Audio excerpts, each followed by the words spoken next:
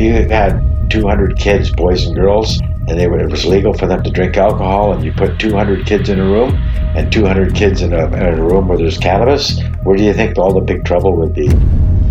Marijuana is referred to as Mary Jane, pot, weed. Cannabis sativa L, or hemp, the psychoactive cannabis sativa, and the strain cannabis indica, also known as marijuana, pot, and weed, has a long and controversial history.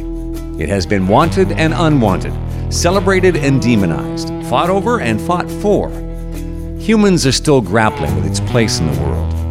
What we know for sure, where humans have been, so has cannabis. Cannabis! Cannabis! We'll meet one of the loudest voices in the charge to clean up pot's reputation and reclaim the freedom to use it both medicinally and recreationally in Canada.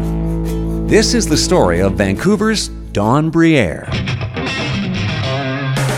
Crown Counsel said Don was running the largest grow operation ever seen in British Columbia.